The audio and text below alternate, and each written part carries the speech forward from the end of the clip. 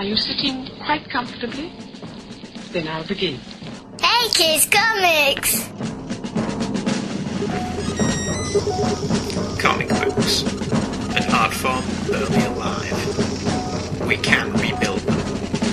We have the technology. With digital downloads and bookstore penetration, which sounds a bit rude, we can make them better than they were before. Better, stronger, faster.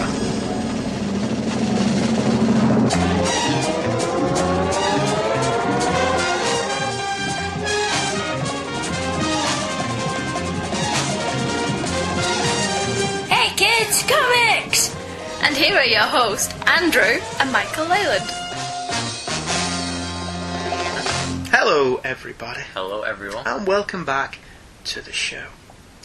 Tonight, it's part 4? 5. Part 5 of Note But 90's. Hey up! Note But 90's, lad.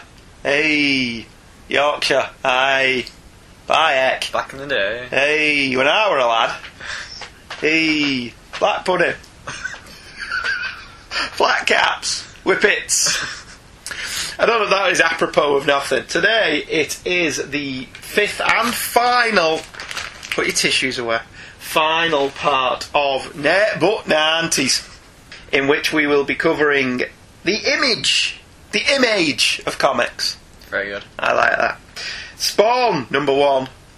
Youngblood, comics. number 1. And Wildcats, number 1. Hot. Blisteringly hot. That's why we had to read them digitally. That's, yes. Can't touch you it. can't, no. You're like hammer. Yeah. Can't touch this. Cracks in my pants. And no one wants to.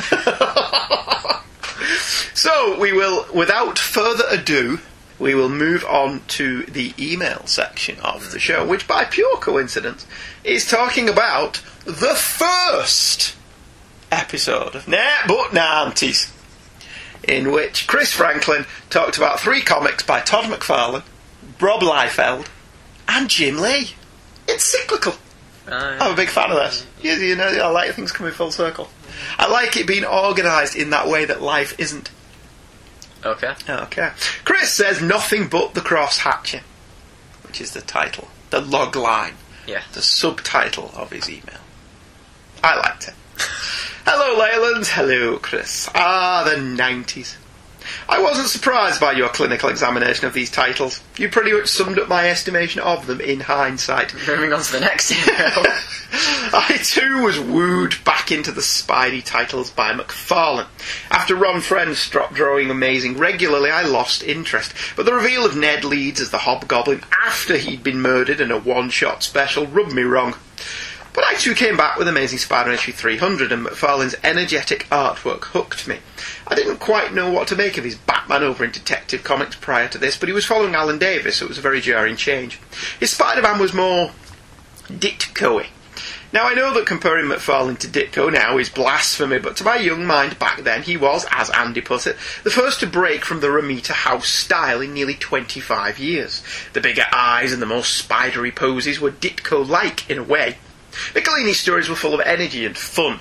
I actually liked Peter and MJ as a couple, the only time anyone really made them work, or even really tried, in my opinion. And yes, McFarlane seemed to go out on his own and redesign MJ, despite her looking Romita-like in Spectacular and Web-Off. It was interesting to see when the winds changed, and suddenly Alex Saviuk and Sal Buscema were changing their Mary Janes, and adding about 50 more web lines to Spidey's costume to match McFarlane. I would disagree, Chris, that Michelini was the only one to write the marriage well. I think DeMatteis did a good job with it in Spectacular Spider-Man, and I don't think Straczynski did a terrible job with it. Were they still married? Yeah. Oh yeah. His run ended with the magnificence that was One More Day. I like it. There's just no accounting. I remember them not being together as soon as his run started. Yeah, they weren't together when it started, but they got back together. Right. They'd been split up in Mackie and Burns' run. Right. Mary Jane was believed to be dead. Okay. And she was let the world think that she is dead. And so on and so forth. Chris continues, but adjective-less Spider-Man. Oh boy, that was the first comic where I truly realised just how important good writer was. It introduced me to the concept of a decompressed storyline. Torment could easily have fit into one issue, but took 5. McFarlane was blazing more trails than he realised.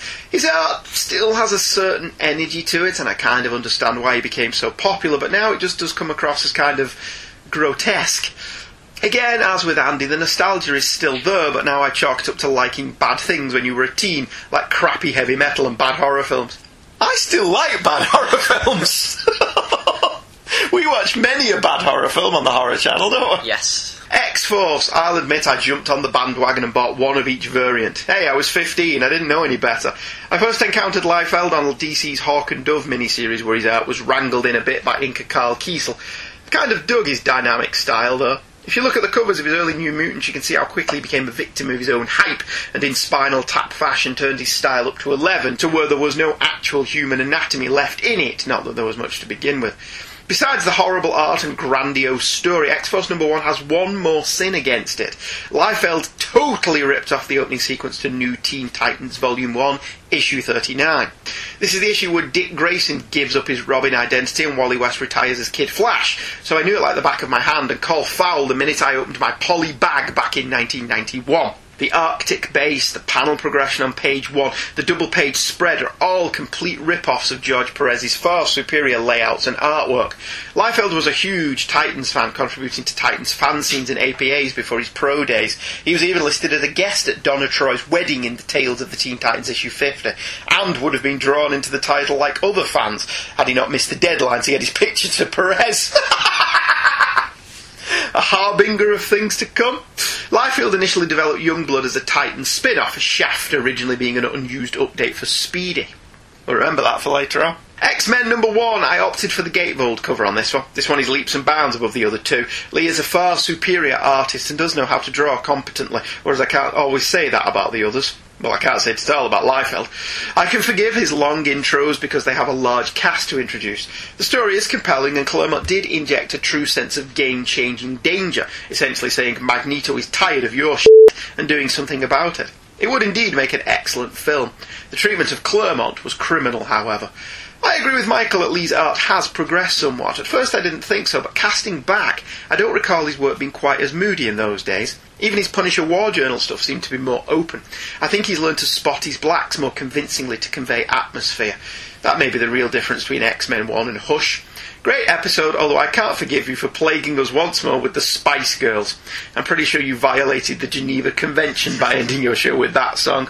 Until next time, Chris the Long-Winded A, if there's anything more 90s than Wannabe, which I think, you can like the Spice Girls or not like the Spice Girls, whatever, but it's a perfect slice of pure pop. There is nothing wrong with Wannabe. It's got a brilliant bass line. Dun, dun, dun, dun, dun. Dun, dun, dun, dun, dun. That's great. Okay, yeah. I mean, yeah, the singing leaves a little to be desired, but, you know, Sporty could carry a tune, if nothing else. Anyway, thank you, Chris. Thank you for writing in such a long email that basically said, I agree with you. Those are always the best. Those are always my favourite emails. Chris hosts Super Mates with his Mrs. Cindy. Go and check it out, it's very good. Our next email is from Matt Evans. Carry a big enough gun and no one will notice your itty-bitty little trotters. Hello, lovely Leylands. Hello, Matt. Having now completed the Herculean, but also vastly enjoyable task of listening to every single bloody episode of Hey Kids Comics, I now feel able to drop you a line. I would have done so earlier, but I only started listening relatively recently, so I'd be effectively sending you a message from my present and your past, and you'd receive it in your present and my future, and the whole thing would just involve far too much temporal confusion, and we are easily confused. We are so easily confused we cannot understand how X-Force became that popular. Your podcast is curiously tailor-made for me. Well, we had you in mind when we came up with that. It's a true story. As a Northern English father in the orbit of 40 with 3 decades plus of comics immersion sloshing around in my head, I tend to relate massively to Andrew's experiences and perspective. However, as a rabid fan of Grant Morrison and Frank Quitely, to me the most perfect pairing of writer and artist since Claremont and Byrne, I share a lot of Michael's affinities. I would provide feedback here about the excellent Seven Soldiers episode, but that's one of the few Morrison books I've not read, so I have little to say apart from the fact that you have definitely bumped this series, or series of series, up my chest-high reading list a few places. It's remarkably fortuitous that I would get up to date as you hit the first Bailey purloined Nothing But the 90's episode. I don't know if every comics fan does have a break from the medium, but I certainly did, and these issues were around the start of it. I may dally with others, but deep in the darkest depths of my soul, I am at heart an X-Men guy. The Uncanny X-Men title went through an extremely long directionless period after Fall of the Mutants, issue 225 through 227. The X-Men ended up in Australia, sort of split up, sort of drifted apart, and didn't really reconvene properly until the 270s. There were at least a couple of years of really weird, disparate, floundering X-Men stories, many of them solo adventures in which the team effectively didn't exist. With the benefit of hindsight, I appreciate how alarmingly bold this was of Claremont, but at the time it was frustrating. The coming of Jim Lee, the reassembling of the team and the relaunch were, I must admit, incredibly exciting. His heart was explosive and dynamic and sharp and seemed like a whole new era of greatness had begun. However, whilst the Objectiveless X-Men started well, within 10 issues I was sick of it. It all became extremely flashy and violent, but lacked heart and depth and personality. It effectively became X-Force, only with less risible art. Much as I recognise Lee's skill, I find his work pretty unappealing now. Given the lack of fanfare regarding Claremont's departure, it failed to register at the time that he was out after issue 3, but with hindsight it makes perfect sense that my interest in the book dwindled dramatically after that. And with the passing of my interest in the X-Men went my passion for Marvel and comics in general. A couple of years later I'd crawl my way back, but reborn as a DC reader, something which would have been unthinkable to my younger DC-hating Marvel zombie self. I didn't buy another Marvel comic until the first issue of Morrison's New X-Men. As for X-Force, I remember it seeming vaguely exciting at the time, but again it came after a period in which New Mutants had been moribund, indeed embarrassingly bad for quite a while. That's not to suggest that Liefeld wasn't just as embarrassingly bad, but at least he was new, loud and wildly different to what had come before, at least for a while. His novelty value deflected attention from his extreme crappiness. On a factual note, Warpath is indeed the brother of Thunderbird from Giant Size X-Men. He was for a while called Thunderbird, fought the X-Men seeking revenge for his brother's death, joined the Hellions, the New Mutants' semi-evil counterparts, and eventually hooked up with the X-Men, even appearing in this year's Days of Future Past. One more note re Legends. Many of your recent correspondents have been very harsh towards Justice League Detroit. Well, this is not the greatest period of League history. It certainly has its charms, not least of which is the central role it gave to the Martian Manhunter, my favourite character of all time. This League may not exactly be the Big Seven, but there's lots of story potential in the world's premier super team, reduced to a bunch of B and C-listers hanging out in a shabby townhouse in the midst of urban decay. Just imagine the Avengers setting up a Mansfield branch. Actually, I would read that comic. Well, I think that's more than enough waffle. In conclusion, I will pause only to shamelessly plug my comics blog, Ultron is my Elvis, and apologise for not writing sooner. Thanks for the many hours of thoroughly delightful geeky chat. All the best, Matt. You're very welcome, Matt, and Ultron is my Elvis was very, very good. I checked out a number of those pages, all very interesting, and you should do the same, lovely listener. Our next email is from Seamus Highland. Hello, Leylands. Ongoing series and new readership. I just wanted to respond to the emails in your Tied to the 90's podcast, as I think they spoke to the heart of the dwindling comics readership issue. First off, let me say I love your show, and this blatant flattery is an attempt to get you on side for my opinion. You don't have to do that, Seamus. We're fine with diverse opinions. Yes. I think. I'm just going to use Peter Parker as my sole reference point in the encased in amber debate, so as to try and keep focus. There seems to be two main bones of contention from comic fans. If someone has just seen The Amazing Spider-Man 2 and decide they want to check out a comic, what do they get? Their frame of reference for Peter is a school college-age kid. What they get is a 29-ish-year-old who happens to own his own high-tech company. If you send them the original source material, the Stan and Steve stuff, which I love, it's horribly dated. How many times did Peter struggle to get in touch with Aunt May or a doctor? To an average 12-year-old with an almost surgical attachment to mobile phones, they have no conception of what it was like to have to wait in for a phone call, or even for a phone to be available if you didn't have the correct change. Comics tend to be very self-referencing. I never noticed how much until my wife decided she was going to start reading Loci, thanks to Tom Hiddleston. Every 2 pages she was turning to me going, "Who's that?" or "What's that referencing?" It's really surprised me how much knowledge of the Marvel U is required to understand modern comics. This becomes a frustrating experience for new readers. For the older comics fans like me, there comes a point where the main character is stuck in a perpetual adolescence for every step forward. Going to college, getting married, he takes a step backward. Quitting graduate school, deals with the devil. The repetition of story plots and the constant resetting of life's major milestones, married, reset, death of mother figure, reset. Lee Ditko's Spider-Man is dated, but I don't think that hurts it. But that's just my opinion. I still think the stories, the emotional core of the story still hold up. And I think if kids got into that at, 8 years of age, 5, 6, 7, 8, 9, 10 years of age, like you did, I think they'd still read them and still enjoy them. I think the lack of mobile phones wouldn't affect them. Yeah. I think most kids are probably smart enough to realise they were actually written in the 60s. And this goes to my whole feeling that you could just encase Spider-Man as issue 1 to 50 and leave that as a complete entity, couldn't you? Yeah. But at the same time, I agree with what you're saying about books currently being so enmeshed in their own continuity. And I don't think the New 52's helped really in that matter, has it? It's less than Marvel. You think? Marvel has a rich history, but that's also its hindrance for new readers. Yeah, because I get what he's saying about Amazing Spider. If you come out of Amazing Spider-Man 2 going, Spider-Man's cool, and you go and buy Amazing Spider-Man, the comic book, you've not got a character there that you've just seen on screen. Yeah. Which was a problem they had when the first X-Men movie came about, which is where Grant Morrison's new X-Men came from. Yeah. Basically, he was charged with putting the X-Men that you saw in the movie theatres in a comic. So, yeah, you didn't have to be blatant flatterers to get us on side with your opinion. We actually agree with a lot of that, don't we? I'm still of the opinion, well, I don't really like people who watch a film and then get into comics. Why? It's just, I'm biased because of it. But the people who laughed at me for reading comics are now the first in line to go and watch the comic movies. But the comic movies are currently trendy. See, I discovered comics through Adam West. The people who are watching the movies are affecting the comics. The movies the movies have a big effect on comics. It's the same with TV shows. Take Arrow and Green Arrow. I don't necessarily think that's a bad thing. You can go and watch Captain America, or Captain America the Winter Soldier, or Thor, or Iron Man, and you don't have to have seen 30 years worth of movies. You don't for some comics. No, not all of them, but I don't think Seamus is saying all of them. Yeah.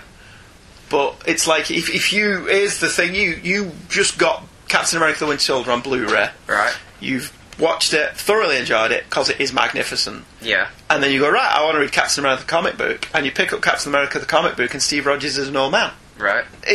You can understand the comic book companies being in a very difficult position here. I don't envy them. Yeah. Because if you've just watched Captain America, and then you go and buy a Captain America comic, and it's not Steve Rogers... On the one hand, you're failing those people who've just watched the film, but on the other, you can't change it. Otherwise, you'll be feeling. On the other, you're failing the comics readers. But the movie money is a significantly higher chunk of change than comic book money. Yeah. So, which audience do you want to please? I still think they should please the comic audience. You think? Yes. What? And the other people should catch up? I think the comic audience are a lot more faithful than the movie audiences. Yeah, but there's a part of us as comics readers who are buried in this continuity and know the minutiae of 20, 30, 40, 50 years worth of comics book stories. And if comics are going to survive, they do have to appeal to the newer readership. And if that newer readership is brought in by the films, there's nothing necessarily wrong with a Guardians of the Galaxy comic that mirrors the film. Yeah. Is my thinking. And I think that's fine as long as they don't do what, say, DC in particular are doing, where they're completely changing everything to fit the movies. So you think the New 52 and Dan DiDio's edict to bring back Barry Allen and Hal Jordan and, well, Oliver Queen was back at that point, but whatever, to bring back all the archetypical versions of the characters was purely motivated by DC wanting to make movies? It's everyone. It's every comics company are doing it. They're all catering to the movies, the TV shows, and their audiences. Every single company is doing that. But they're not doing a very good job of it then if you just watch Captain America 2 and come out and bought a Captain America comic that does not have Steve Rogers in it. I'm not debating the quality of the Captain America comic at the moment. Right. Because, I have no issues with the Falcon being Captain America at all. Yeah. But for the purposes of this argument, I am going to take the contrary position. Okay. And say that anyone who's just watched Captain America 2, and Captain America 2 is just an example, I could have just easily used Iron Man 3, right, and gone out and bought a comic thinking, oh, I'll get into this. Yeah. What do you suggest to them at the minute? If you give them Castaway in Dimension Z, which does have Steve Rogers in it, right, that is so far removed from what they've just watched in Captain America 2, yes, which was essentially a 70s political thriller. I don't think that there's... Actually, I encouraged it, actually, for them to stick to, say, the movies. Take the Walking Dead TV show, for instance. Mm-hmm. You can't watch the Walking Dead TV show and then kind of really read it monthly. But if you've been reading it monthly from the beginning or for a long time and you know like all the characters in the backstory about the comics, what's happening now is the comics are being changed to affect the TV show with, say, the introduction of Daryl Dixon and the big thing recently with he might be gay. The TV show and the audience and the fan base are affecting the comics and the completely different fan base of the comics readers. See, again... I think comic readers and movie goers or TV show fans who read comics are two completely different fan bases. Do you? Yes. So, the fact that The Walking Dead has been in the upper echelons of the graphic novel sales market since the TV show started, do you think that's people who would be inclined to be reading comics anyway, or do you think that is people who have watched The Walking Dead and have gone and bought The Walking Dead graphic novels and have carried on reading them, but they may not be reading any other comics? Is it the Sandman effect? Well, what has increased in sales? Is it the graphic novel sales, or is it the actual comic sales? The graphic novel sales. Well, there you go then. The graphic novels have not been out of the top 10 since the series started. And you go into any comic book store or bookstore and there's an entire shelf or two devoted to Walking Dead. So what's wrong with that? What's wrong with that TV audience buying those comics? If they accept that the comic is telling a completely different story to the TV show. The backstories of pretty much all of the characters in the comic are not the same as the TV show. No. I don't have a problem with it. My thinking is you can embrace the history of your character while still telling good stories that people will latch onto. Now, having come out of seeing Amazing Spider-Man 2, which is what Seamus's question was, what Spider-Man boot do you currently give them? Amazing Spider-Man is 21 and runs his own company, so there is nothing in that that relates to the film you've just watched. Ultimate Spider-Man is now all about Miles Morales. Yeah. So there is nothing in that relates to the film you've just watched. So is Marvel, therefore, doing a disservice to people by not publishing a comic that reflects the movies? Bearing in mind that Marvel have no say over what happens in the Spider-Man movies.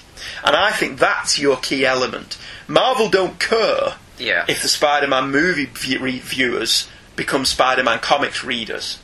Because they don't make the Spider-Man movies, they have no say what goes on in those movies, therefore they are not inclined to tie their comics into that film. Yeah. The only thing they really did was give Amazing Spider-Man another new number 1. Mm-hmm. Guardians of the Galaxy, however, is a Marvel movie, made by Marvel. The money goes to Marvel. If they're people who saw Guardians of the Galaxy go and buy a Guardians of the Galaxy comic, that money comes to Marvel. Yeah. Therefore, it makes more sense from a sales marketing point of view for Guardians of the Galaxy comics to match Guardians of the Galaxy the movie. But they don't. I don't. Well, that's right. I've not read the Guardians of the Galaxy comic Guardians recently. of the Galaxy is completely different at the moment. Is it? Yeah. I've not read it, so I don't know. I think I read somewhere the only reason it is different is because Robert Downey Jr. is not Tony Stark anymore. And Tony Stark is the main character in the Guardians at the moment. Is he? It's based on the Abnett and Lanning stuff, so which is a mini-series. No, I think that they did an ongoing that ran for 20 or 30 odd years, issues. Yeah. But that's my introduction to Spider-Man was the 60s TV show. And then I went out and bought the comics. Yeah. But you can argue a case that I went out and bought the comics that did kind of reflect that TV show. Yeah. I was buying the Marvel Tales reprints that were reprinting Lee and Ditko. Yeah. Which essentially were that cartoon. I mean, maybe it was Mother Ramita stuff, but the principle, I could go out and buy a comic that did in some way relate to what I saw. Not so much with the 70s TV show, which is probably why the 70s Spider-Man TV show did not lead to a bump in readership of the comics, same with the Hulk TV show. Yeah. In both those instances, the comics readership and the TV readership, never the twain shall meet. But the Batman TV show of the 60s led to an increase in sales of the comics. Yeah. And DC, or national periodicals as they were at the time, made the comics more like the TV show. So, had Marvel made the Hulk comic in 1979 the same as the TV show, do you think it would have sold more? Maybe. You think? Yeah. So, what you're saying there is that Marvel did the right thing by not changing the comic to reflect the television show. Because in the grand scheme of things, the television show ran for 5 years. Yeah. The Hulk comic has been an ongoing title for, 70 years now? 60 years? Mm. So... Well, that's the best thing for movies to do, is to tell a different story. But they're not doing that. Because comic readers like go and watching a film where they say, oh, they've taken that from that story, oh, that's from that story, right? Mm. But you don't read the stories, it's just one thing. Yeah. And if that's completely different to the comics, then that's good, because the movie watchers who don't read comics have their own thing. They have their own Captain America, they have their own this Spider-Man. was brought home in Captain America the Winter Soldier, wasn't it? We were all, that was a damp squib, we knew who the Winter Soldier was. Yeah. But we are a very small percentage of the audience that saw that film. How many people saw that film had no clue Bucky Barnes was the Winter Soldier? Yeah. They've only seen the first Captain America movie. That was a reveal to them. That was a big reveal. Yeah. Because they don't make a point of signposting it terribly much in the advertising. Mm. So... I don't know, sometimes there's a part of me that thinks I wish they wouldn't do that in the films. I wish they'd just tell a completely different story. Yeah. Rather than stealing bits from the comics. Anyway. So what we can take out of this argument is, I don't like audiences. Anyway, Seamus's email led us down a path of least resistance. So we're going to plug a show, Listen to the Prophets, a Deep Space Nine podcast hosted by me, Sean Engel, and Paul Spartaro. You said last week I should plug myself more. Okay. There you go, I'm plugging myself more. So after this advert for that really rather excellent show, Listen to the Prophets, a Deep Space Nine podcast by Paul Spartaro, Sean Engel, and myself, we will be back to You're talk doing an about actual other podcast? the 90s. Yeah. 5 o'clock in the morning, dude. It's an ongoing thing now. It's apparently an ongoing thing, yeah. 3 podcasts. Yeah. 2 not enough. Yeah, no. I have no life. We'll be back in a minute. Here at Quark's, customer satisfaction is our primary concern. I'd say we just found our way into a wormhole. I'm Kira Nerys. Lieutenant Commander Worf, reporting for duty, sir. You're the best crew any captain ever had. This may be the last time we're all together. This will shortly become a leading center of commerce and of scientific exploration. And for Starfleet, one of our most important posts. It is quite simply, Commander, the journey you have always been destined to take. Sensors are not functioning. We've lost all contact with the space station. What the hell is happening out there? Shields up. Damage report. Balance stations. I'm Captain Benjamin Sisko. Welcome to Deep Space Nine. Listen to the Prophets, a Deep Space Nine Two True Freaks presentation with Sean Engel and Andrew Leyland. And now with 100% more Paul Spartaro. With the huge success of Spider-Man, X-Force and X-Men, Jim Lee, Todd McFarlane and Rob Liefeld could do no wrong with sales of nearly 11 million copies between them. Still, the idea that they could have made even more money had they but owned the characters was irking to Liefeld and McFarlane. Liefeld in particular had a standing offer to produce an independent comic for Malibu Comics, a comic that he himself would own the rights to. He designed a number of characters and came up with a plot and a title. Stop me if you think you've heard this one before. A team of rebel mutants from the future come to destroy their past. This book would be called The Executioners.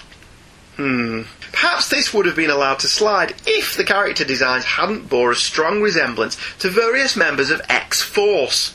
As it was, Bob Harras, the X-Men editor, warned Liefeld that if he went ahead with this, Marvel's lawyers would take an interest.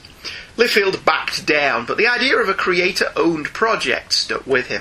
Elsewhere, McFarlane was also running into problems.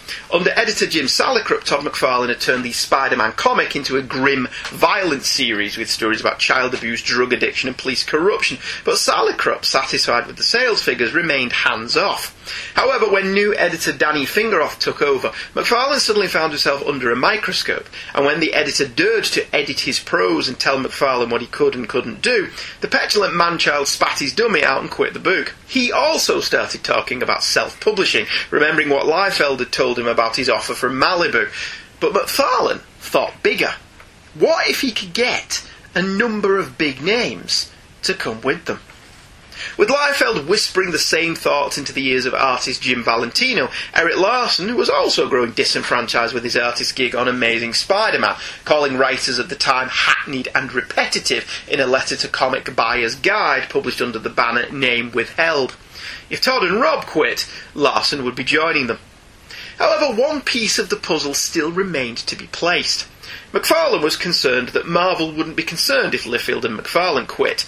McFarlane's own assessment of the situation that Marvel wouldn't be that bothered, feeling that Marvel felt that Liefeld was an idiot and McFarlane was an asshole, and both could easily be replaced. However, Jim Lee would be another matter entirely. The problem was, Jim Lee had no issues with being a company man. He got on well with his editor, Bob Harass. He enjoyed working on X-Men, and the security of a regular paycheck was nice for a man who had a pregnant wife at home. However, when Lee was asked to fly to a Sotheby's auction of his own art, he was told the company would not cover his wife's airfare. Lee, having just sold 8 million copies of a single comic, started to question his loyalty. With artist Mark Silvestri joining in, the Marvel exodus was all but set. That they were leaving wasn't really a big concern to Marvel. "No independent comic artist has ever sold numbers that could do anything to us," Editor-in-Chief Tom DeFalco reportedly stated. What bothered many of the talent at Marvel was not that they were leaving, but how they left. Liefeld and Lee both made noises about working for both companies, but numerous writers, including Fabian Nietzsche, believed that this was just that. Noise, to delay Marvel being able to select an artist in time to get the comics out on schedule. Nietzsche felt Liefeld was deliberately sabotaging people he'd worked with for personal gain, a move that he felt was mean-spirited and hypocritical. The question, however, still remained. Would DeFalco be proven right, or would Image Comics prove that Marvel and DC were no longer necessary? Image Comics launched in a flurry of publicity with Youngblood in April of 1981. It's a flip book with 2 covers, both of which are typically Liefeldian drawings of muscular men and women with long legs and spectacular bosoms. What do you think of that cover, Michael? It's a Liefeld cover. Is the best description. Yeah, the first story features the Youngblood away team of Brahma, Riptide, Photon, Psi-Fire, Sentinel and Cougar being sent in by shady government operatives who denies their existence to stop Hassan Hussein, who has done some evil stuff in Cairo and Israel. Lots of shouting and fighting occurs until Psi-Fire locates Hussein and makes his head blow up Scanners style. This is reported in the newspapers as a suicide. It didn't seem to have a title, but Liefeld did the plot, pencils and inks, and was the creator, and Hank Canals dialogued it. Now, before we get into this, we're not going to criticise the art. I have made an editorial edict. Right. We went to town on Liefeld's art in part 1, and this time I think it would just be too easy a target. Alright. Let's be honest, there is nothing on that cover that you can't take the piss out of. So if you can't take the piss out of it, can I? I do not speak for you, do I not? Alright, you can go for your life, or I'm just going to let it go. Liefeld's art is what it is. I do want to know why everyone on page 1 has their eyes closed. Is that so they don't have to look at Liefeld's art? No, what it was, when they took the photo, they all blinked. Except Cougar, who's not only blinking, but going, "Oh!" He's yawning. It's like they chose the... You know, you take a series of photos to pick the best one. They picked the worst possible one. But then it gets even worse once you've got past that little introduction to who all the characters are. The first page of the comic, everyone's asleep. Yeah. The last guy's yawning. This is a common thread throughout this book. Everyone's asleep. Well, the people making it were asleep. Asleep at the wheel. Page 1 was also quite confusing. I've heard tell of people who say they can't read comics. Strange people, unusual people. I can't relate to them because they don't understand the panel progression. But I've got to be brutally honest, this is one of the first times I've had to agree with that criticism. Was this to be read across or down? I read it across. Which caption followed on from the other caption? Because they don't lead into each other whichever way you read them. And I read this first page 3 or 4 times to try and figure out which order this had to happen in. I mean, it may have just been that I was completely blindsided by the subtle political commentary that was Hassan Hussein. Yeah. Is that subtle political commentary, or is it neither? I think it's Liefeld political commentary. Latitude is spelt wrong on page 2. And in addition to this, the font size for the lettering changes. The font size, changes size within the same caption boxes. Yeah. See, Rob, this is why you do need an editor. There's not really a lot to say about the double page spread. I mean, the guy in the middle looks alright. If we can't take the mick out of it, there's not really much we can say. Oh, because it is eminently piss-takeable. Yeah. But you can feel free to do what you want. I mean, there's nothing about the art in this that we didn't say in X-Force 1. Yeah. So to remove redundancy, I'm just going to say it's exactly the same as Liefield's normal art, isn't it? It's proportionally out to lunch. Yeah. The perspective is completely wrong. People's thighs change size on the same guy. Yeah. Frequently. It's same as it ever was. Not terribly subtle dig at Marvel on the newspaper cover. Pow, smash, kaplash, Marvel Comics maybe head. This was not so subtle dig at Marvel. This fight scene just felt like a replay of, my God! Look at that guy's mouth! Yeah, I felt that. Blimey, that's a wormhole, clearly. He's just a basking shark. Yeah, he is a basking shark, that's absolutely true. The fight goes on forever in this first story. Issue. It's pretty much a retread of X-Force 1, isn't it? Yeah. You know, lots of stuff happens. Very little of it is interesting. US Today, I presume, is a play on USA Today, which is the newspaper Marty McFly reads in Back to the Future 2. It's the extent of my knowledge of USA Today. I like how the picture of Saddam. I'm not even gonna lie. I like how the picture of Saddam on the newspaper is him asleep. Everyone's asleep in this comic. Every single person. At least if they did a commentary on Gaddafi, they could have just drawn him asleep and it would have looked like Gaddafi. Yeah, I suppose so. There's a character called Sci-Fire who he makes reference to being paid for what he does, and then on the very next surge he says, I enjoy this, I do it for free. So, is he being paid or is he not being paid? You can enjoy something and would say you'd do it for free as long as you didn't get paid. Alright. This kind of stuff I'll do for free. Yeah. Not I'd do for free. I guess, If he said I'd do it for free, that would imply, yes, I'm being paid, but I enjoy making people's heads blow up. Yeah. Well, wouldn't you? I would thoroughly enjoy that. If you could blow up the head of dictators and get paid for it. Yeah. That would be pretty awesome. Not terribly easy to read and painful to look at because of the garish colour scheme. This simplistic attempt to embed ridiculously clad super types into a real-world issue is quite frankly insulting to the intelligence. I'm dumb of having read this, I think is the phrase. There is nothing to this tale of government intervention into another country's problems other than pure wish fulfillment. Liefeld is trying to say something profound and seems to think that by aping Frank Miller that will accomplish this goal, but this amateurish collection of pin-ups, terrible macho dialogue and relentless action in lieu of character is simply painful. X-Force was a masterpiece of sequential storytelling compared to this. I like to think I would have disliked this tripe when I was 12, let alone at 20. At 42, I think it's utter shit. This was Image's flagship book? Yeah. What did you think of that first story in this illustrious first collector's item issue? I had a great sigh of relief when I didn't have to read it anymore. Yeah. Didn't you say pretty much the same thing about X-Force? All but one of these issues I felt grateful for that last page. Never have you been so relieved to get to the end of a comic. Yeah. Never have you wanted to use a comic for toilet paper. Yeah, I genuinely had to force myself to read them. Do you know what, though?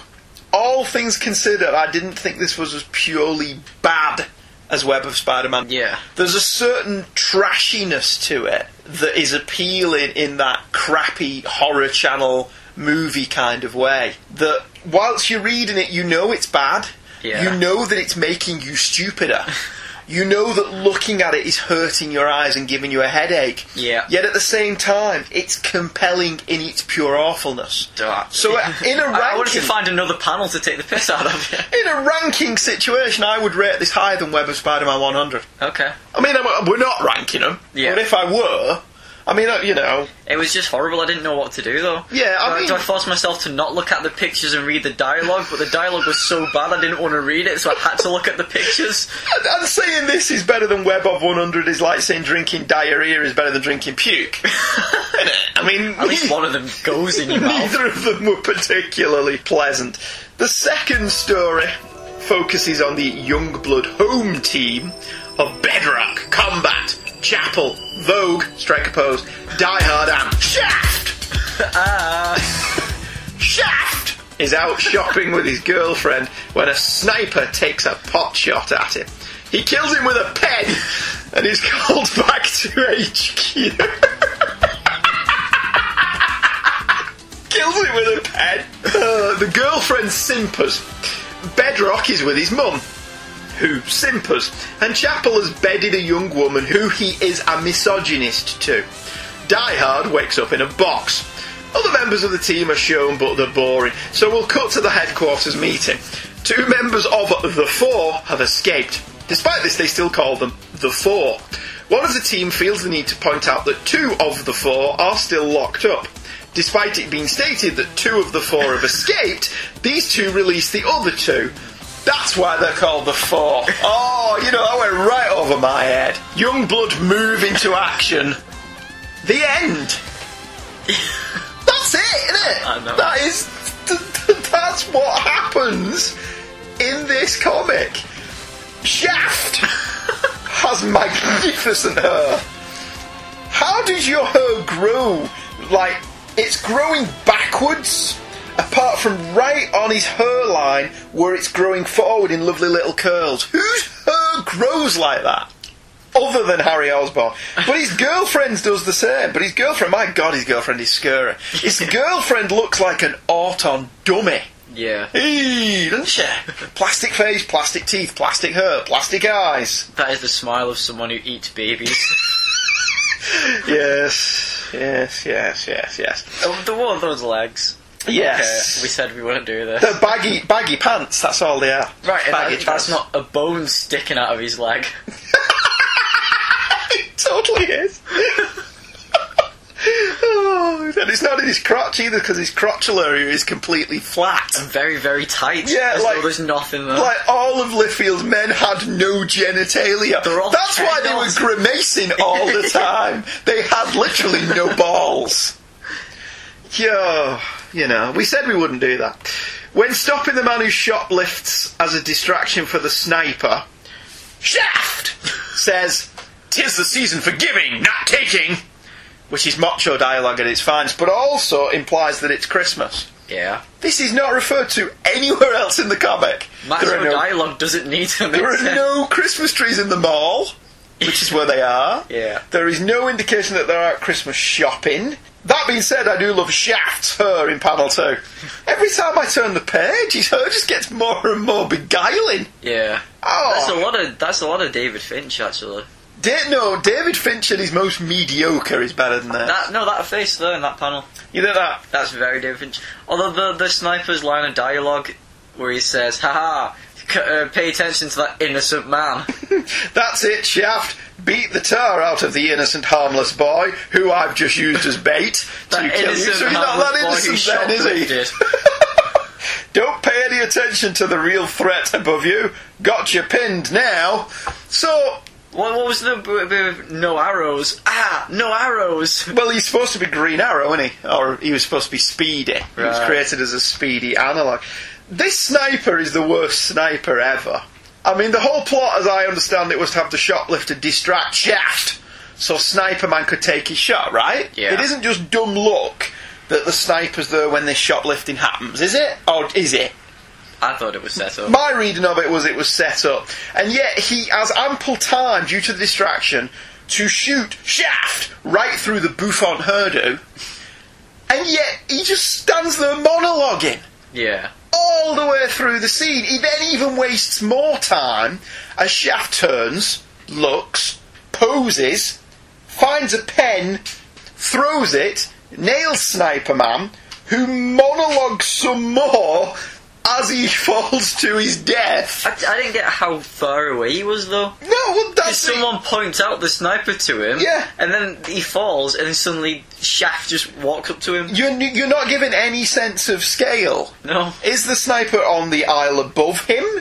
In which case, how many tiers is this mall? In which case, why do you need a sniper? Yeah, why not just shoot him? No, there is no sense of perspective given to the where's and the why-fors of where everybody is. My favourite bit of this, when he falls to his death, not only does he monologue, he does an acrobatic act, because he falls completely differently from panel to panel. He falls backwards off it, but then does a somersault over, but it's completely different position-wise from what he was in the panel where he was falling. Yeah. I mean, it's like the guy has no attention span. He doesn't remember what he drew in the panel just before this one. And would it have killed him to go, oh, let's just have a look? Editors are for that, and with no editors on this book. Yeah, and it shows, doesn't it? There was an interesting set piece to be had here. I'm not saying killing the guy with a pen wouldn't have been cool. Yeah. Like you said, it's just completely botched in execution. You don't know where the sniper is, you don't know how far away he is, so you don't know that him throwing that pen was really cool. It could have been as simple as he's sat close to me as you are. Yeah. So me throwing a pen at you isn't really that impressive, is it? It's not really demonstrating my keen archery skills. But how are we supposed to know this guy's an archer? Because he says, no arrows! Gurgle. Yeah. And then he falls into a fountain in the middle of the mall. And then just signs autographs. He's very definitely dead. But there's newspaper reporters, though. Yeah, and they say they were following him. Why? It makes sense, actually. Does it? Really? Think about it. How many journalists go out there following celebrities just to take naked pictures of them? So you're basically saying, yeah, but it's not just a photographer following him. There is a cameraman and a news journalist sticking a microphone in his face. Where did they come from? Maybe a good journalist eats with his microphone and sleeps with his microphone. A good reporter doesn't get great stories. A good reporter makes them great. Maybe the reporters hired the sniper. But just so he had a story. Yeah. You know, that's just about as plausible as everything else in this entire comic. This one did actually leave a little bit of a bad taste in my mouth simply because its portrayal of women was appallingly bad. Every single one of them, without fail, is there to look pretty, well, as pretty as they can, cook, clean, or be a sex object. Yeah. Even the members of the team are there to argue and be awkward. It's like, was this how Liefeld saw women? Could be. Why is that guy's thigh as long as his leg? Thought he said we weren't going to do this. No, you're absolutely right, yeah, fish in a bottle. I did quite like the bit with, what's-his-face's mum. The Thing's mum. Yeah, for once of a better phrase. Yeah, so he's eating that green goo. Yeah. And he says, oh, gotta run. She says, drink your milk, drink your milk, drink your milk, don't be late. Why is his mum clearly only 13? How did his mum get him out? Why do we even bother? Was he born like that? I mean, it's nice she's very accepting of his lifestyle. Yeah, I mean, there's nothing wrong with starting your story in media res, but I don't get the impression he's even thought about a backstory. Why does not Deadpool live in a Lego brick doorway? Not Deadpool. Yeah, he is totally Deadpool. Yeah, he just sits there going, I am needed. Well, it saves them coming up with a backstory for it. I guess, but it looks like it's made out of Lego. It's just brightly coloured blocks. It looks like when you get an action figure out of polystyrene. Yeah. It's like he gets back into his box every night, so he's minting. He's in the collector's. He's in the collector's lair. Yeah, and he just comes out whenever he needs to. Yeah. When HQ calls the team, did you notice this? Each member of the team is given a time that they were called. And they wait a good 10 or more minutes between each call. They call not Deadpool at 12:45. They call the other guy who's shagging the woman for no reason whatsoever at 1:11. They call Bedrock at 12:32. Why the big gap between calling everybody? Can't they just call them all at the same time? And then Chapel, when he sat in bed, has he got shorts on there or not?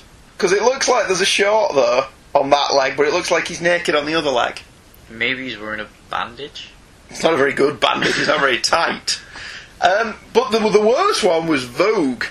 Vogue makes the team wait 5 hours for her to show up. And the team just do that. They just hang around for 5 hours because they have got nothing better to do. It's a good job the crime that they called them in for wasn't important, wasn't it? It's a good job it wasn't a time-sensitive crime.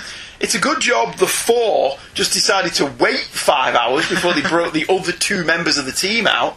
If indeed that is the same call, because when they get there, the woman at the console, who we don't know, says request for assistance just coming in. So what was the call from 5 hours ago about? Is this the same call? Maybe. As it took 5 years to come in at subspace? Well, I did not understand this at all. Maybe it was a different one, but someone's cat was up a tree, so they all forgot about it. So basically what you're saying, they didn't hang around for 5 hours. They went and did the original mission, and then they've come back and got another call. The mission was to help with the Saddam Hussein assassination attempts, and then they came back from it. Alright, okay, fair enough. I don't know, because... I've said we're not going to pick on the art, but I am going to make an exception. Because, by God, the panel where Die Hard flies in to punch generic bad guy number 4 is worthy of a mention. Not only has he broken his spine, but he's drawn his crotch as if to say, look here, this has given him a Woody. Look at it. I'm not making that up. When you're looking at that panel, first of all, you're marvelling at the fact that he's able to get into that position without breaking his back. Right. But alright, maybe he's very limber. But why are the lines pointing towards his area?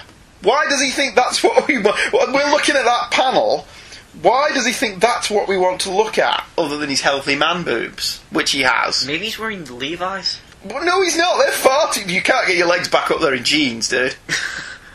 I didn't understand why he drew attention to the guy's crotch. I did not get that at all, and I was wondering if you understood it. No. And then the issue finishes. Very, very abruptly. Very, very abruptly. I do like the advert it ends on, though. Join the Rob Liefeld fan club. I would. Up to the minute news on what he's doing while not releasing his comics, by all accounts. Liefeld is taking a dump. Well, Kevin Smith... fan club like this. Kevin Smith used to tell us when he was taking a dump, didn't he? For all of our piffiness, this second story was actually better than the first. Yeah, but that's like saying that vomit is better than diarrhea. Yeah, some of the mysteries that were set up were actually those of a competent writer. Yeah. Who tried to kill Shaft. That's interesting. That could be a nice setup for the future. It's still badly put together, and the script makes very little sense, but it makes more little sense than the last story did. Yeah. So I'll give it that. I'll give it a moderate thumbs up for at least being mildly incoherent instead of incredibly incoherent. At least the last one was just a fight scene, though. Yeah, well, alright, fair enough. There's an awful lot of characters in this, which I think you complained about when you were reading it this afternoon. It's just introduce a new character, introduce a new character, introduce a new character. No, that was the Jim Lee one. Oh, was that the Jim Lee one? Yeah. Alright. I mean, there's some trading cards that give backstory on the characters, but one would have thought that would have been more useful actually in the story. And like we just said, I didn't ever think I'd read a comic that made X-Force 1 look as deep as Sandman. The main takeaway from this, though, is that Liefeld thinks that this is what heroes are. At least it inspired the Authority, so some good came out of it. Yeah, but the Authority was Youngblood as written by somebody who can write. Yeah. Is that what it was? Could be. Now that I've read this... Now that you've read this, it made you think of the Authority. Now that I've read this, I'm thinking, oh, thank God for other literature. Yeah. What did you think of it? I didn't. You didn't? You couldn't bring yourself to think about it? Yeah. Alright, fair enough. Youngblood was a sales success. Why? I have no idea.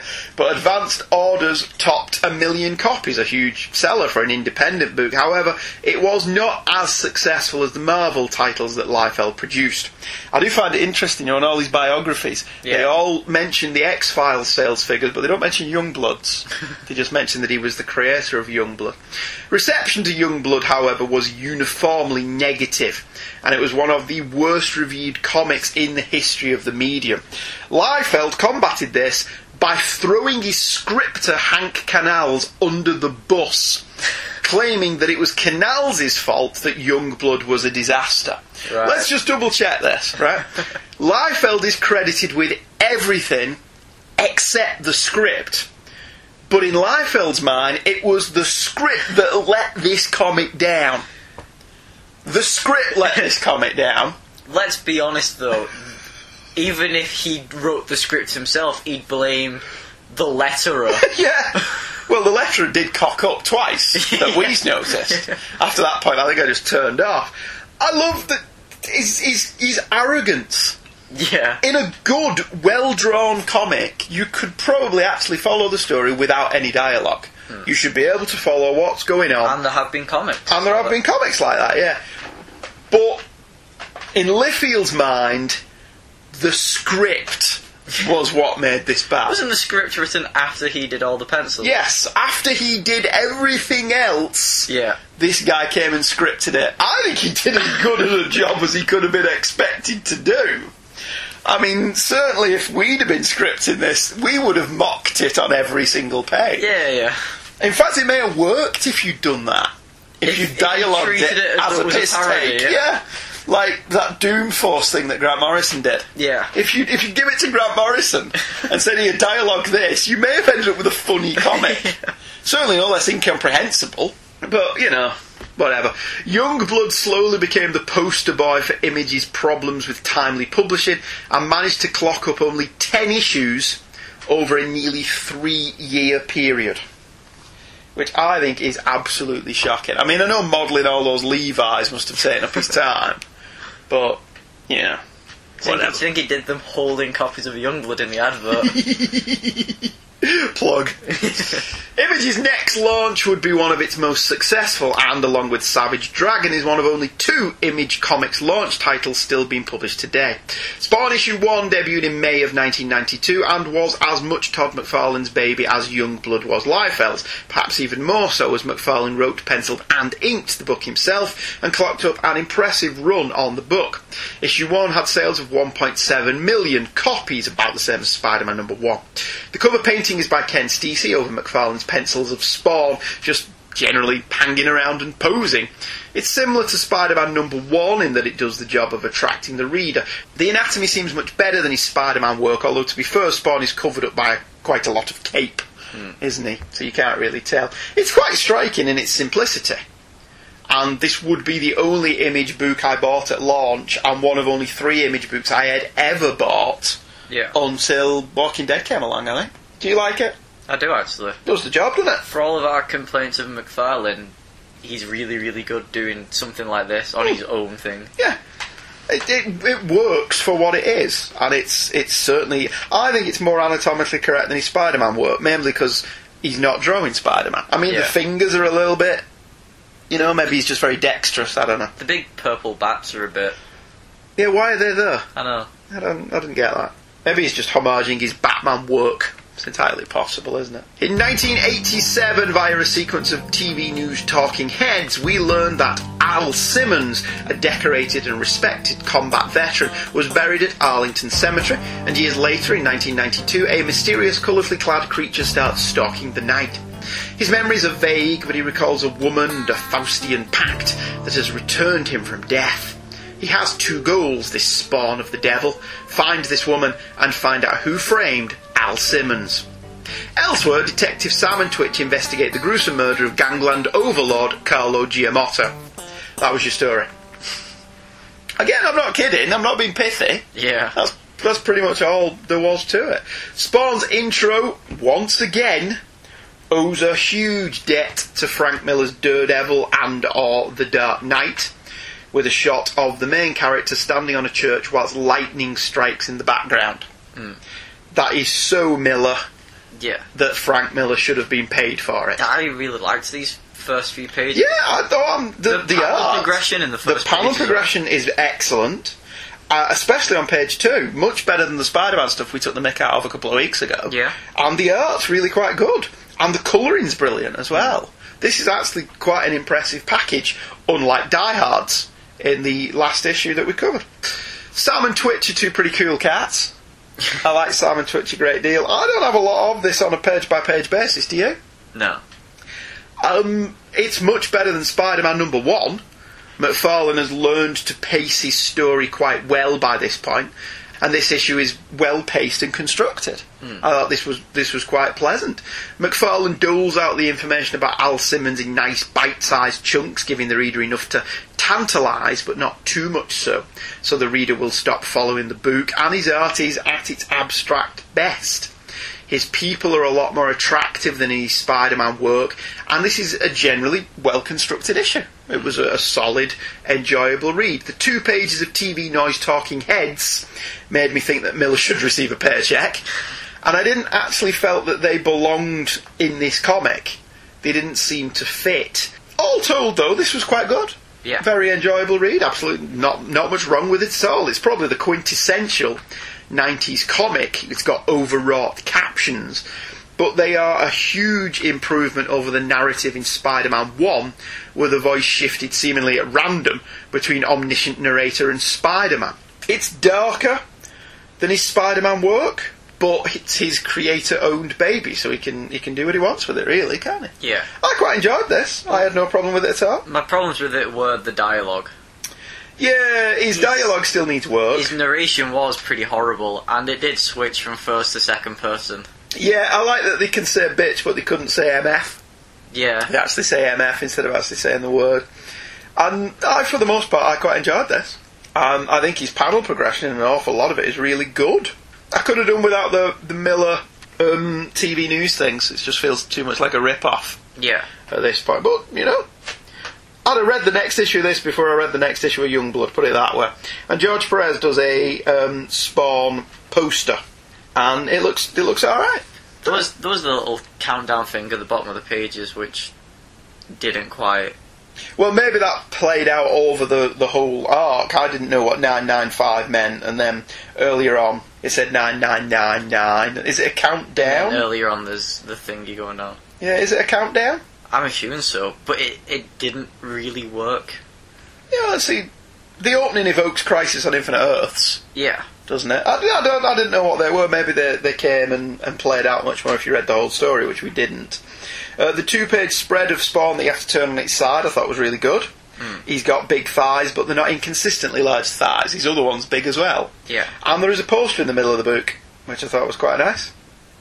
All told, this didn't suck. No. Pleasantly surprised by this. I thought it was much better than Spider-Man number 1. It was much better than Youngblood number 1. But, rectal surgery is better than Youngblood number 1. So, why was it dedicated to Jack Kirby? Because McFarlane at this point was equating himself to being like Jack Kirby. Right, is it just the kind of... Yeah, you've been screwed over by the big company. Right. Like McFarlane was when he made millions doing Spider-Man. Right. Much more money than Jack Kirby ever made. Yeah, but it's the big thing.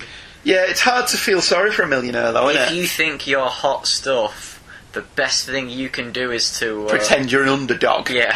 Yeah, I see. It's like when politicians wheel out celebrities, and I'm like, yeah, you don't know anything about my life. Yeah. And now I'm not voting for you just because you've wheeled out Brad Pitt. No, that ain't happening.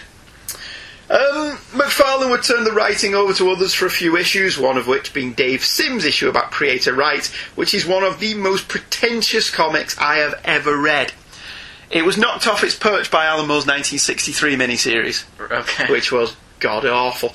Another issue by Neil Gaiman ended up causing McFarlane no end of headaches regarding, ironically, the creator ownership of a character. Gaiman co-created Angela for Spawn. McFarlane, despite his firm creator-friendly stance, tried to claim Angela was work for hire and he owned it outright, essentially doing the same thing to Gaiman that Marvel and DC have done to others over the years. Marvel, in a delicious irony, came to Gaiman's aid and helped him fund the court case against McFarlane that Gaiman ultimately won, meaning that Angela is now a Marvel character. I thought they weren't announcing who won. I think it's pretty clear who won. Yeah. Angela now appears in Marvel Comics. Do you think she'd be doing that if McFarlane had won? Would she even be in use, though? No, probably not. I don't know that he'd do anything with it. The spawning ground is a text page where McFarlane is all, oh, woe is me, which I thought was pap of the highest order. But the issue itself, pretty damn good. There's a good art book, yeah. Yeah, well, I didn't think the story was that bad. It's just the dialogue. Yeah. He's going for... Sam and Twitch's stuff was alright. Yeah. I thought. But, you know. There's Ponzi dialogue and then there's Ponzi dialogue. And this was Ponzi dialogue. Yeah. It was a good issue, though. They were all told. I didn't think that sucked at all. Mm-hmm. That was quite impressive. Wildcats was Jim Lee's image entry launching onto an unsuspecting world in August of 1992 and, like Spawn and Youngblood, clocked up over 1 million in sales. Lee, of all the image boys, seemed to be the one least likely to think he could write and brought in a co-scripter from the get-go. He also published Wildcats under his own publishing imprint Wildstorm Comics, a business move that would see him in good stead many years later. Wildcats is almost an acronym, with the CATS portion of the title standing for Covert Action Teams, and Lee would link his work together like a mini Marvel universe. Looking back at these Image books from this time, it becomes apparent that what Image really wanted to be was Marvel Comics. There's no real unique voice here in the way Vertigo was unique in the medium of American comics at the time. It's simply just more of the same. The cover to issue 1 is startlingly similar to X-Men 1, with a collection of costumed men and women standing and gurning, some with swords, some with guns. There's the obligatory strong-looking woman, there's the woman with the unfeasibly tight costume riding up in the crotch, there's the wet hair look, and someone who has a sword for a finger. The anomaly here is that beyond all of this same old, there are 2 interesting-looking people on the cover located in the bottom right-hand corner. There's a short guy puffing on a cigar, and his lady friend who is hugging him. They have expressive faces, and actually look like they have genuine stories to tell. Other than that, it's, like I said, more of the same. The no eyeballs clause that I assume was in the Image Comics contract is in full effect. What did you think of it? It's a Rob Liefeld cover, but done by a decent artist. It's a Rob Liefeld cover drawn by somebody who does actually have a vague grasp of anatomy and perspective. Yeah. Isn't it? Although, could you not say that a Rob Liefeld cover is a crap Jim Lee cover? Yeah, see, I never got that Liefeld was a Jim Lee wannabe. I think he wanted to be George Perez. Yeah, but... he just was nowhere near that talented. Regardless of who they wanted to be, they were both the same artist. You think?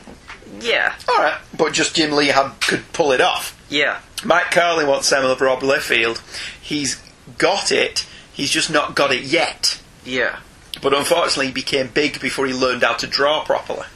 So, 10 years more of working in the trenches and he may have become a good artist. Yeah. But he never had the impetus to change his style, did he? Like McFarlane, Lee writes a text piece, introduction to the work. It's a lot more, shucks, down at home than McFarlane's. He doesn't bang on about how evil Marvel was for not paying for his Ferrari. He simply talks about how he got into comics biz and how his best friend Brandon Choi, who he's brought in as co-writer, also broke into comics.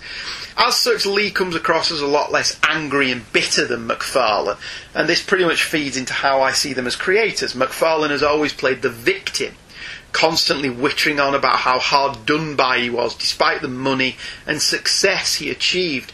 Jim Lee just seems generally happy and grateful, doesn't he? He's always like that. Yeah, would you blame him? I think Jim Lee could just be paid in hugs and he'd be happy. But now he's made all his money. He's happy to just be paid in hugs. Wildcats 1 was called Resurrection Day. Void finds herself leaping around in time. In 1980, she finds herself in the Antarctic, tracking an orb of unimaginable power. She fails to acquire it, reappearing in Georgetown, the scene of an explosion. It has been blamed on Libyans, but the International Operations Team believe it to be the Covert Action Team, and the body of a dwarf was found in the wreckage. Void disappears again, only to reappear in 1990 in a New York City alleyway, where she locates a down-and-out dwarf named Jacob Marlowe. Jacob is attacked by muggers but manifests a strange power that repels them and stuns him, but his life is saved by Void. Apparently Jacob was once the Lord Emp, one of the 4 Lords of Power, and the Cabal has risen to power again and threaten all humanity. Void has been sent to prepare Jacob for the upcoming war. So far, so Terminator.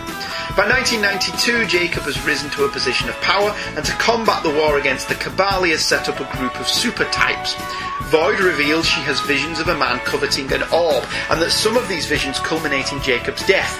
The team, who all have names like Warblade and Spartan, fight amongst themselves. So far, so Fantastic Four. Elsewhere, the Cabal are meeting in a submarine where Hellspont, the leader, tells his board that they will soon be able to conquer this misbegotten planet. However, he says as he strokes his cat, there is a traitor in the midst. Hellspont's assistant, who looks like Deadpool, kills the traitor. Hellspont's seer, Providence, reveals a woman with the sight they need to track down. So far, so James Bond. Jacob is also informed of the seer by Gnome. In Georgetown, Grifter has to locate Voodoo.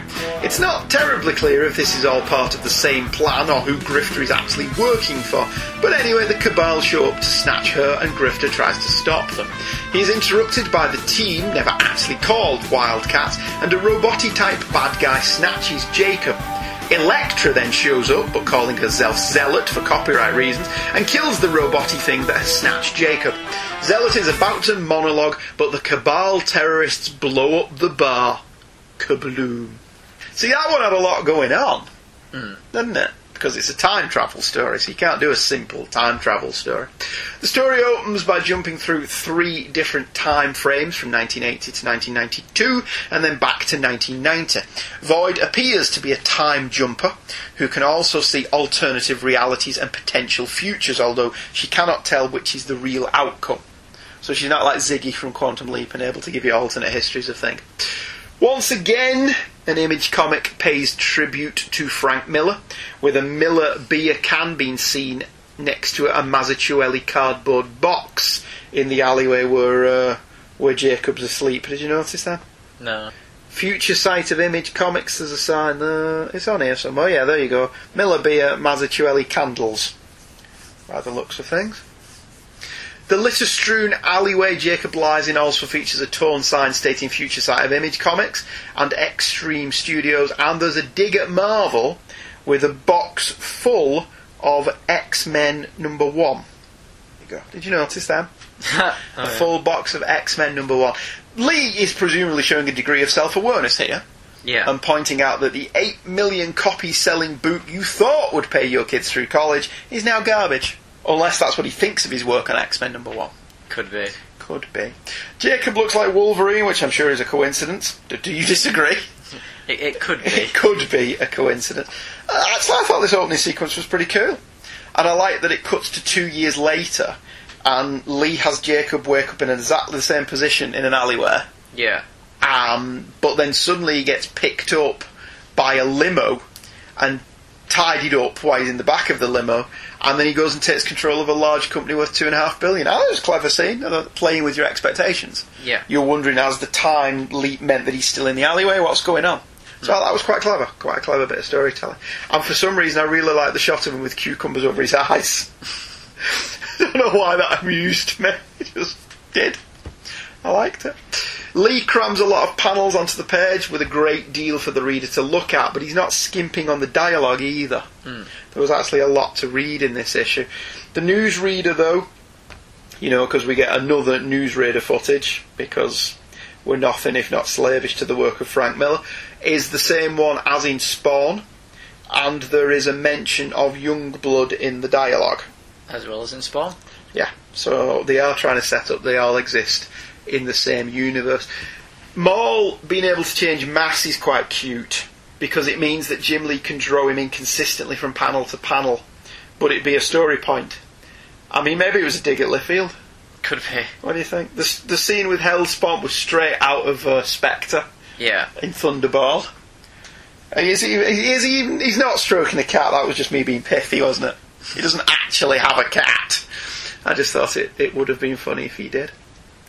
Lee's action sequences flow a lot more easily and more credibly than Lifield's, and his art is cleaner and easier to read than McFarlane's. It helps that the story here is pretty straightforward and to the point, despite being time travel, which potentially could make it confusing. But Lee and Choi do a good job of setting up the series' premise, as well as telling a decent first-issue story. Compared to the Liefeld and even the McFarlane issue, this was the densest of the three in terms of reading material, but there's nothing new here. There's no Warren Ellis-style deconstruction of the genre, no Alan Moore nihilism, or a Mark Millar snark. It's just simple, old-fashioned superheroics, and there's nothing wrong with that. I loved the cyclical nature of the story, where we see the bar destroyed at the beginning without having any context as to what we're seeing. And then when we get to the end of the issue, we make the connection that the bar we saw at the beginning was the bar that just blown up, and the body of the dwarf they found was Jacob.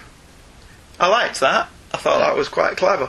There's still far too many characters introduced with little to no reason to like them, and only Jacob has any real personality. I do like Grifter, though. Did you? Well, what did he do in this issue? Nothing, I just like Grifter. Oh, right, okay. Do you like him because of what he became ultimately? Yeah. Right, okay. I mean, it was adequate, wasn't it? Yeah. That's high praise, isn't it? It was adequate. His drawing of Elektra's terrible, that's to be said. There's no way in hell she could wear that outfit. Oh, sorry, she's not Elektra, she has a different name for copyright reasons. Zealot is what she's called. What did you think of Wildcats #1? I didn't like it. Did you not? Why not? This was the one I expected to like, because it's Jim Lee, so I kind of forced And you myself... liked X-Men 1? Yeah, and I forced myself to like it because it's Jim Lee, but there's too many characters I just don't care about, and it kind of reads as though Lee doesn't either. The stereotypical Image characters of the time, and I just don't care about them. Yeah, I mean, maybe if you'd read it before Youngblood #1, you'd have had a better opinion. It is cut from the same cloth as Youngblood. I just felt this was a much better put together package. It felt like some thought had gone into the scripting. Yeah. Lee was at least giving you something to read amidst the pretty... I mean, I didn't think this was his art at its best. I thought McFarlane was much better than either one of them this week in terms of art. It's just, it felt like a Rob Liefeld story done right. Yeah. It was the same when we first covered them, and Jim Lee's X-Men felt like a Rob Liefeld story done right. Yeah, done with a proper writer. In this era, Jim Lee can't escape Rob Liefeld for all the wrong reasons. Alright, okay, fair enough. See, I'd have thought you'd like that one, but... Alright. The Image Comics that published these books is vastly different to the Image Comics of today. Rob Liefeld was fired from Image for allegedly siphoning funds and exploiting Image staff as promotional and production work for Maximum Press, his own comics imprint. Didn't he start Image? Yeah, he was one of the founders. Liefeld issued a press release stating he was resigning his position at Image and leaving the group, just minutes before the remaining Image partners issued a press release stating that they'd fired Liefeld. Liefeld's resignation came only minutes before a meeting that would have forced him out anyway. So I think he was just saving face. He still remains a controversial figure in the comics industry, but presumably consoles himself at night by bathing in his piles of money. And jeans. and his Levi's, of which he has plenty. Todd McFarlane is still with Image, and Spawn is still running, having clocked up nearly 250 issues at this point, although it's no longer the sales juggernaut it once was. McFarlane isn't as hands-on with Spawn nowadays, having parlayed his money into other business enterprises, including McFarlane Toys, which makes very detailed figurines aimed at the collector's market, and they're based on Spawn characters as well as famous musicians and sports performers. Whilst not as controversial as he once was, McFarlane still prefers to go out fighting, and has been the subject of a few high-profile legal cases. He still attends conventions and meets his fans. Jim Lee quit Image and sold his Wildstorm Comics imprint to DC in 1998, not wanting to be involved in the business side of comics anymore. He returned to drawing with successful runs on Batman and Superman. In 2010 he was named a co-publisher at DC and was one of the main architects behind DC's New 52 initiative. The The Image boys weren't single-handedly responsible for the collapse of the comics industry in the 90s. There was a large confluence of events that contributed. But they were one of the major reasons, and I don't think they've ever really took the rap for it. With the exception of McFarlane and Eric Larson, their inability to deliver good comics on a regular schedule led to many retailers being put out of business and many fans losing interest. They may have got rid of the speculators that inadvertently made them rich, but they drove away a few good readers as well with their ridiculous cover gimmicks, misschedules and unprofessional attitude. Very quickly the readers realised the Emperor had no clothes. Sadly, the damage was done. Comics have never really recovered from the excesses of the 90s, a situation that largely has little to do with the comics produced in the 90s themselves, but with petty behind-the-scenes events and creators producing more and more product. As the 90s settled down, the survivors made a decent stab of returning comics to being the little art form that could, and many an acclaimed project emerged from the dying embers of the industry. Kingdom Come and Marvel's Heroes Return, Marvel Knights, Batman, No Man's Land, Justice League, and the emergence of Dark Horse comics saw that whilst they no longer boasted the numbers they once had, there was still gold to be mined in comic storytelling. Elements of the 90s are still with us, both good and bad, but as the decade drew to a close it was clear that the nearly bankrupt Marvel Comics and the showing its age DC needed something that would give them a shot in the arm as they entered the 21st century. That's a story for another show, I think. We may do that one day. Image Comics itself has changed. It is now at the forefront of creator-owned comics, with numerous highly acclaimed titles, and is publishing some of the most eclectic and diverse books currently on the market. Robert Kirkman was elected to the board of Image Comics, the first addition to the roster since they launched, and his series The Walking Dead has been one of the biggest success stories in recent years. In many ways, Image has stopped wanting to be Marvel and finally forged its own identity, as we'll see next week when we cover one of Image Comics' current series and one of its best. But I'm not going to tell you what it is yet. Finally tonight, a section I have blatantly ripped off of Tom Panarisi's excellent podcast Pop Culture Affidavit, where he and guest Mike Bailey pitched their favourite comics from 1994 as they read them. I have asked Tom if he's okay with us doing this, so I'm going to give him full credit, and you should totally go and check out Pop Culture Affidavit because it's now part of the Two True Freaks network. We are the Rupert Murdoch of podcasting networks. We buy everything, gobble them up into one conglomerate. The last bit I thought was quite crucial, the reading that as they read them thing. I thought that was quite interesting. They couldn't include comics that they came to after the fact, but comics they actually read in the decade. That being said, I am going to give a shout out to a series I didn't read as it came out, but discovered in trades. Chuck Dixon and Scott McDaniel's run on Nightwing. High-octane, kinetic, action-adventure, superhero slugfests with character and depth. This series, more than any other, solidified my appreciation of former boy wonder Dick Grayson. But it's outside of the top 5 because it doesn't fit the criteria. Are you going to join in with this? I can't. Yeah, you can have after the fact. Okay. Because you were only born in 1995. Yeah. So, alright. So, the top 5 best 90s comics as per me. Coming in at number 5, Star Wars Dark Empire. This is an unusual one. It's not that I think Dark Empire is any good. I don't. But it was just so exciting to have Star Wars back in comics form.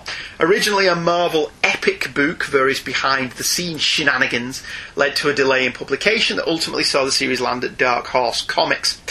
It's not the best introduction to Star Wars. The art, whilst good, isn't helped by the colouring, but it does give a decent follow-up to Return of the Jedi, and there is a lot of background on the history of the Jedi in the text pages, which I lapped up more than the actual story. Isn't that the one that brought back Boba Fett for the first time? Well, no, Boba Fett was brought back in an issue of Marvel Star Wars, right, but he ended up back in the Sarlacc pit at the end of it, right. Jawas of Doom, but this one brought Boba back permanently, I think. I remember in Dark Empire 2. It was one of them. Yeah. It was one of those. I remember it, the one being where Luke joins the dark side, but it was all an elaborate ruse. It was all an elaborate ruse, yes. It also put Dark Horse Comics on the map. Yeah. Without Star Wars, I don't think Dark Horse would be what they are today. That's all they were, really. Star Wars, Buffy, and Alien. Well, Star Wars, Predator, and Aliens initially. Yeah. And now Buffy's keeping them afloat, I think, now that they've lost Star Wars. It's going to be interesting to see what happens with Dark Horse. I hope they don't go under.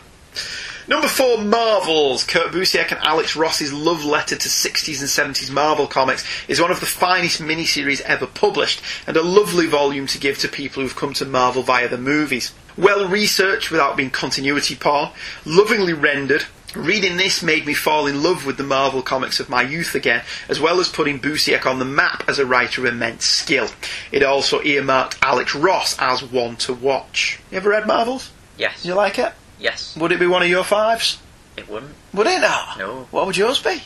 As a flip side to Marvels, Kingdom Come. Would you put Kingdom Come in? Yeah. I thought you'd go for Kingdom Come. And it took me so many rereads to get into it. To actually appreciate it. Yeah. But once you did, it just clicked. You got the absolute of that. I have, signed by Mark Waid. Well, you just need it signed by Alex Ross now. Yeah. That'll be awesome. Number 3, Hitman.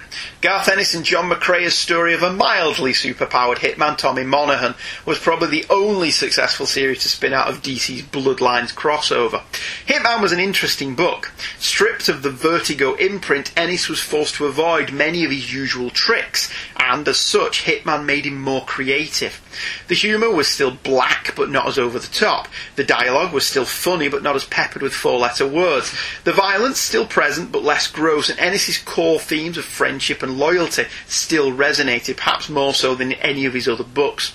Notable for being one of the few mainstream DC comics to actually end, Hitman received a poignant send-off that, thankfully, has yet to be pissed upon by later creators. You agree with Hitman? It wouldn't be my top 5. Would it not? No. Well, you've only said one so far, Kingdom Come. What's your others? Another one of my top 5s, Transmetropolitan. Transmet. Yeah. So there's 5 and 4. Yeah. What's 3? 3? Because I've just done number 3. Sandman. You reckon? Yeah. Okay. These aren't in an actual order. No, that's alright. That's okay. That's fair enough. I mean, Sandman technically started in 1988, but I'll let you have it. Because it is the 90s. I'm already breaking the rules of this. Yeah, alright, fair enough. Number 2, Untold Tales of Spider-Man. The cream of the Spider-Man titles during the tumultuous 90s when the Clone Saga ran amok. This tender love letter to the Stan Lee, Steve Ditko era of Spider-Man history was sublime. Dodging between the raindrops of the early days of continuity is easier said than done.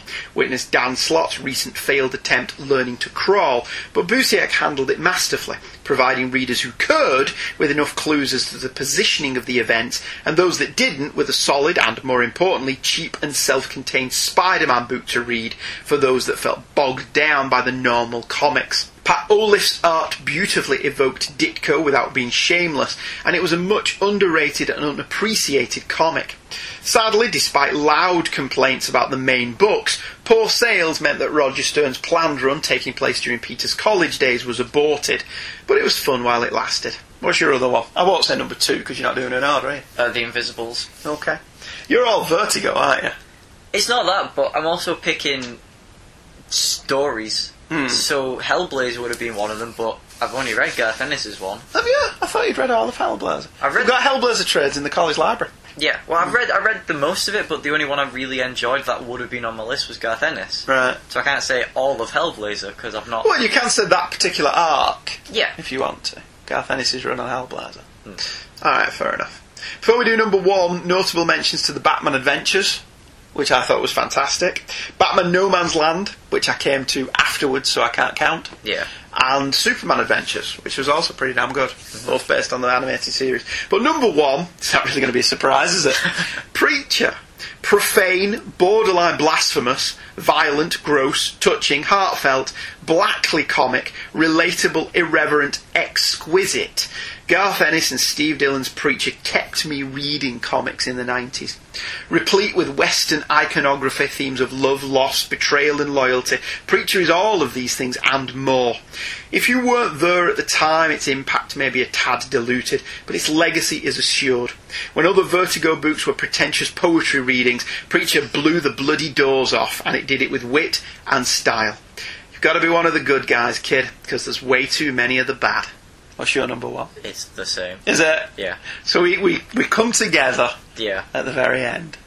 It's that last issue. Every time. That one that gets you? Garth Ennis at his A-game has not done a last issue that hasn't made me tear up. Garth Ennis on his A-game is, pound for pound, probably one of the best writers currently working. Yeah. My only complaint with him is he does go for the cheap humour a lot. Yeah. And he does that in Preacher, but it kind of works in Preacher because by and large it was the first time he'd done it. Yeah. Hellblazer aside. And there was something about Preacher that felt personal to him.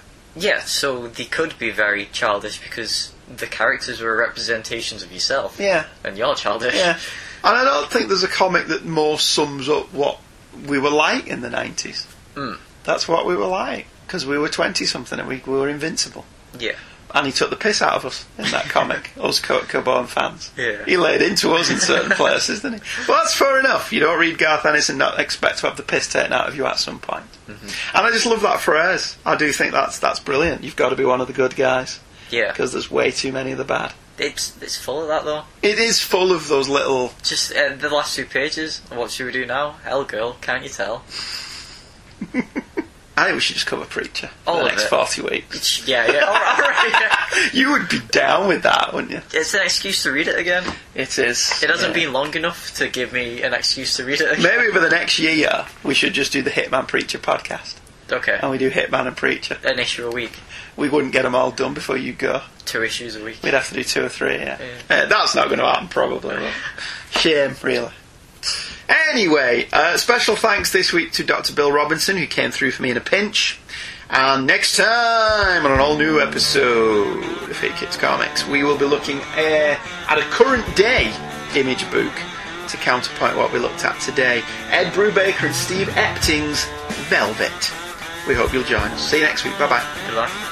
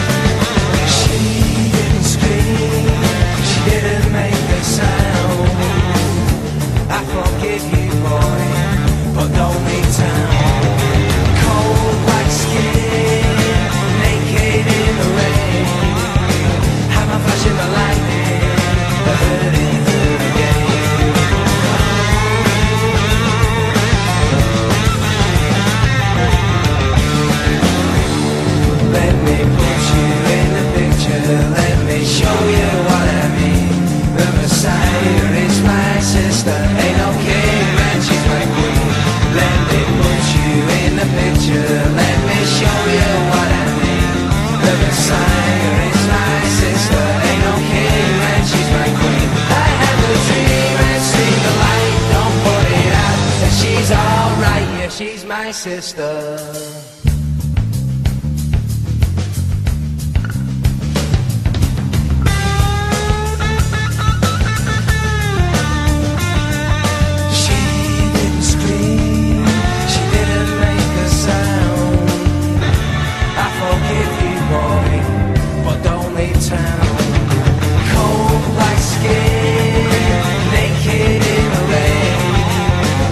Flashing the lightning, I heard it again.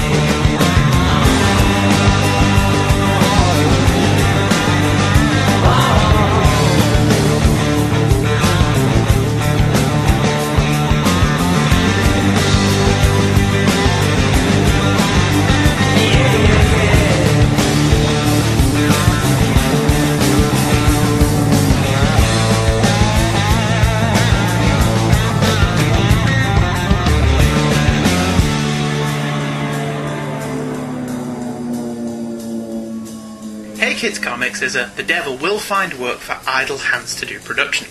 The music and sound clips used in the show are copyright their respective copyright holders and are used for review and illustrative purposes only, and no infringement is intended, so don't send your phalanx of highly paid lawyers after us, as we have no money. Certainly this show has not turned into a lucrative revenue stream, as no money is made from this either, which vexes us. The opinions of Michael and Andrew expressed in the show are the opinions of Michael and Andrew and no one else. They own them, cherish them, and look after them, but are probably not to be taken too seriously. New episodes drop every Thursday at twotruefreaks.com, and we can be emailed directly at heykidscomics@virginmedia.com. We can also be friended on Facebook by using HeyKids, all one word, as the first name, and Comics as the surname. We do hope you enjoyed this episode of Hey Kids Comics.